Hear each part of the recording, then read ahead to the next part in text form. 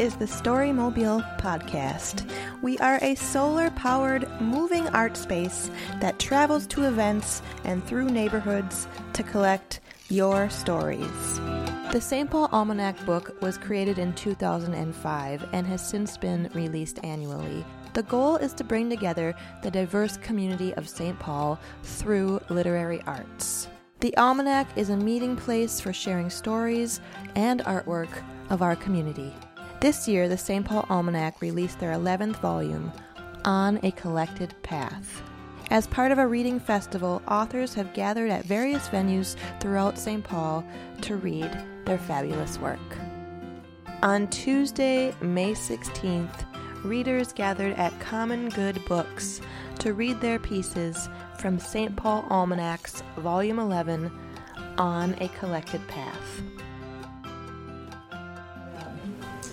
Our next reader is Janet Lunder Hannafin.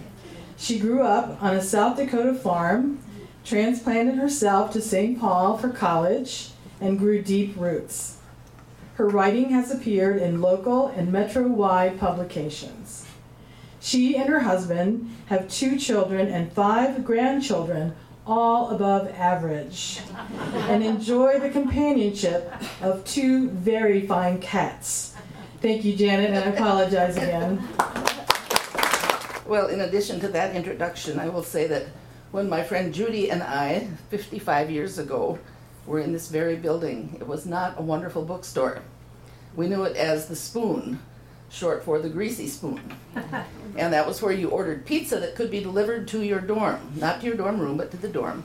And they also had, I think it was chicken dumpling soup, which on the first day was really good, the second day pretty good, and then throughout the week it got more and more and more watery until it was finally all gone, and then they would start anew.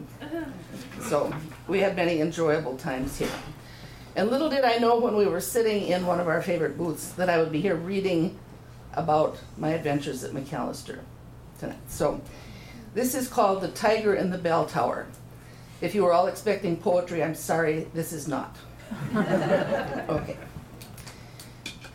I had my chance and I blew it more than once.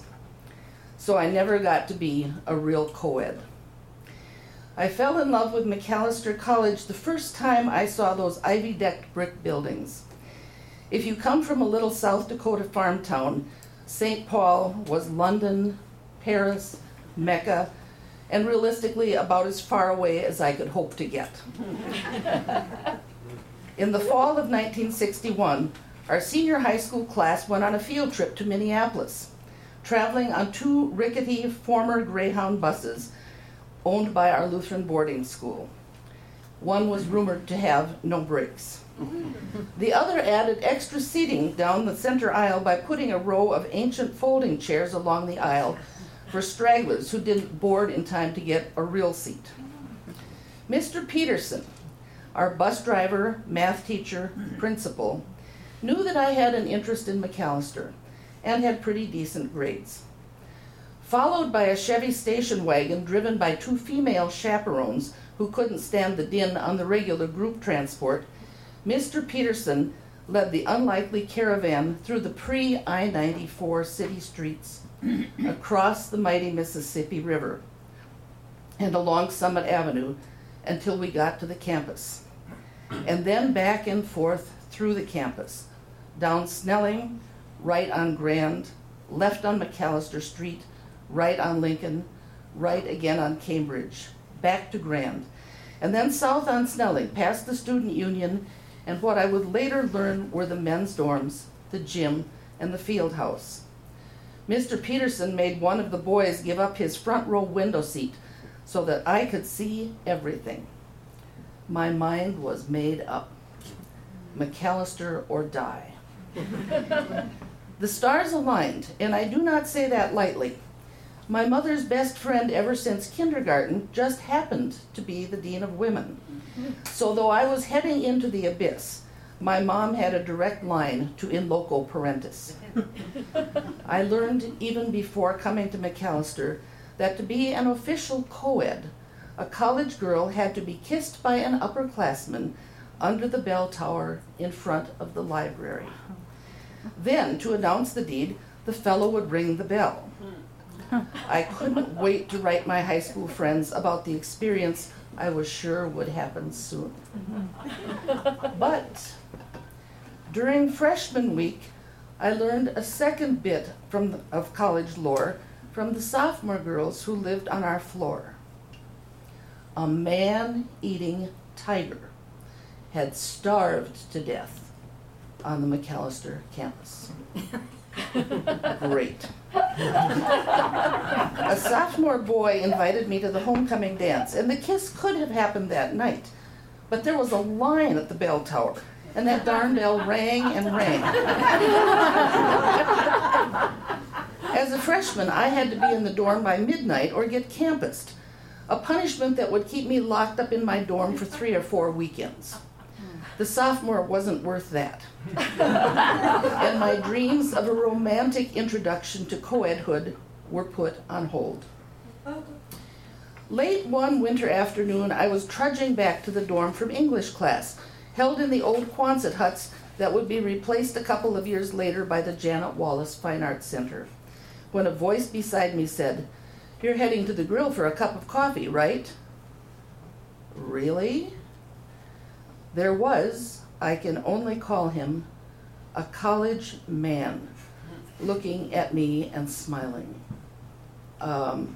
Yeah? He fell into step beside me. "I knew it," he said. "I am too." On the short walk to the grill, he told me his name, Bruce, and that he was a senior majoring in economics. I must have told him it was my dad's birthday because he informed me that we would have cake, and he ordered 2 black coffees and a chocolate cupcake, which we shared. Then he said he'd walk me back to my dorm. But he steered me out of my way on a bitterly cold afternoon toward the bell tower. "Are you a co-ed?" he asked. "No." "Well then." He was already reaching for the rope. But dang, it was light out, and there were people everywhere, and my history professor was coming out of the library. "I don't think so," I said.